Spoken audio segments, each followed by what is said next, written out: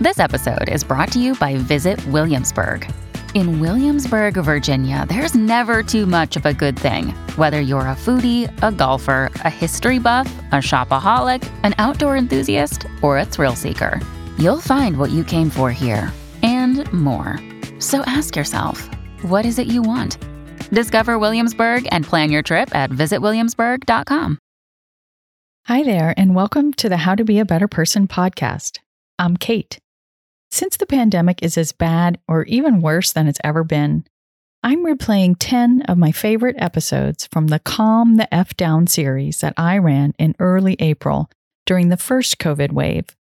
Each day from now until December 11th, I'll share one simple thing you can do to lower your stress levels and deal with the uncertainty with grace.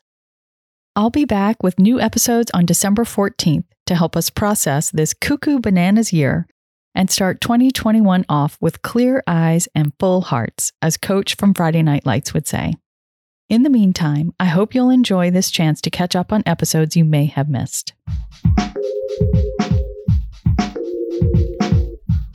What if you could become a better person, not by working harder, but by taking one small step a day?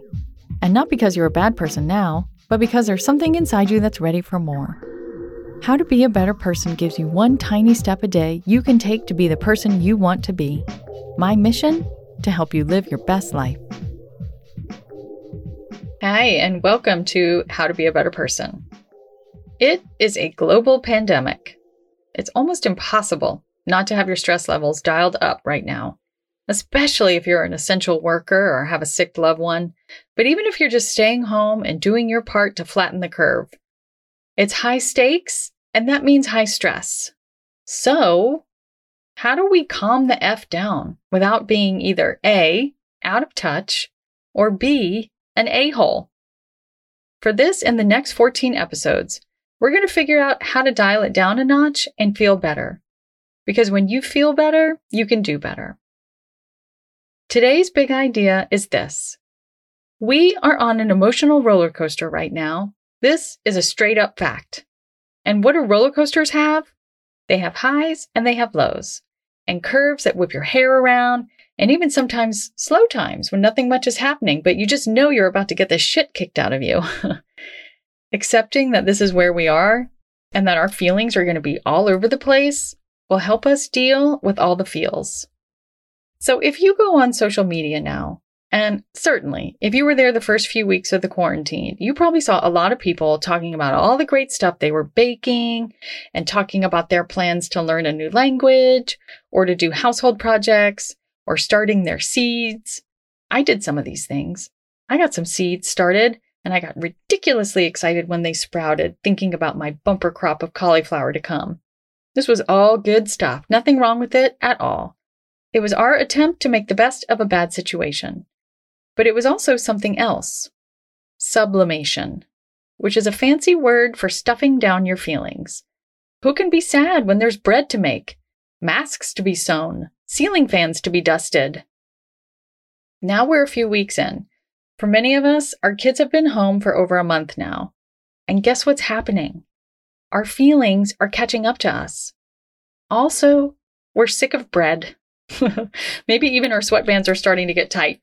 We're moving into a new phase. I'm here to tell you that it's okay to be feeling all kinds of crazy feelings right now. Part of what we're feeling is grief. Grief for life as we knew it. Grief for all the plans we made. Grief for the people we've lost. Grief for our economy, our security. You get the idea. And grief is like an ocean. It comes in waves. Sometimes it's all peaceful and serene, and you can see the sunlight glinting off the water, and it makes you appreciate the beauty that's all around you. And the next minute, a wave has crashed on your head, and your face is getting smashed into the sand, and you can't breathe. But really, every feeling is on the table now. Anger, frustration, irritability, lethargy, depression, anxiety. Oh my God, the anxiety. General malaise.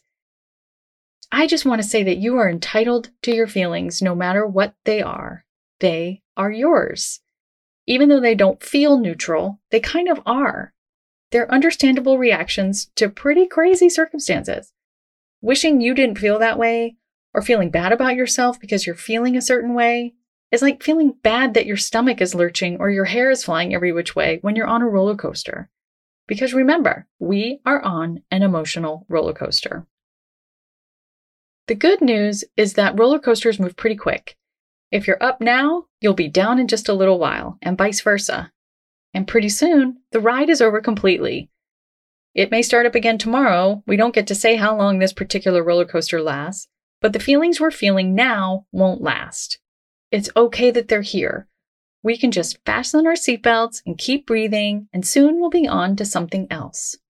It's okay. You're not crazy. There's nothing wrong with you. In fact, it's so very right to be affected by everything that's happening now.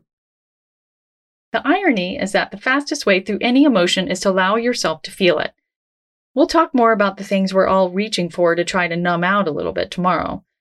There's a time and a place for everything, but if you become more accepting of your emotions, they won't have to try so hard to get your attention. They'll say their piece and then they'll move on. Here's today's tiny assignment. I call this exercise, Say Hello to My Little Friend. Instead of ignoring or stuffing down the next emotion that rears its head, I want you to ask yourself, what exactly am I feeling right now? Give that feeling a name and be as specific as possible. Indignation, resignation, loneliness, hurt. Why be as specific as possible? Because in order to accurately identify an emotion, you have to allow yourself to feel it. And actually feeling how you feel is the most efficient way to process those emotions so that they can move on. So, you have to slow down enough to be clear enough to give it an accurate name. And then once you do, you can say, oh, hi there, loneliness. I see you. I swear, when you do this, you can almost feel the shift in your body when you acknowledge an emotion. I did this just this morning on my dog walk. I realized that I had been having an imaginary argument with a friend for the better part of a block. This block goes uphill. I started at the bottom of the hill. I started thinking about something that they said last week. And I just started thinking up all these replies. You know how you do that after the fact? You think of what you wish you had said. And next thing I know, I'm almost at the top of the hill. And I have been on a diatribe in my head in an imaginary response to something that I heard last week. I was really worked up. I was walking so fast. I had a scowl on my face and I was almost out of breath. And I'm not usually out of breath. It's not that big a hill. And then I thought to myself, why am I out of breath? And then I thought to myself, oh, I'm angry. I thought about where I felt that anger. And it felt like a coiled snake in my belly. I mean, I really just felt so tense. It was just all around my belly button. And it was ready to strike that snake. And then I thought, well, hello there, anger. And by the time I got to the top of that hill, my body felt a lot softer. And I thought that whole drama that I had just been envisioning was really pretty silly. I could even laugh about it. Honestly, it only took a few seconds. It doesn't always happen that fast, but sometimes it does.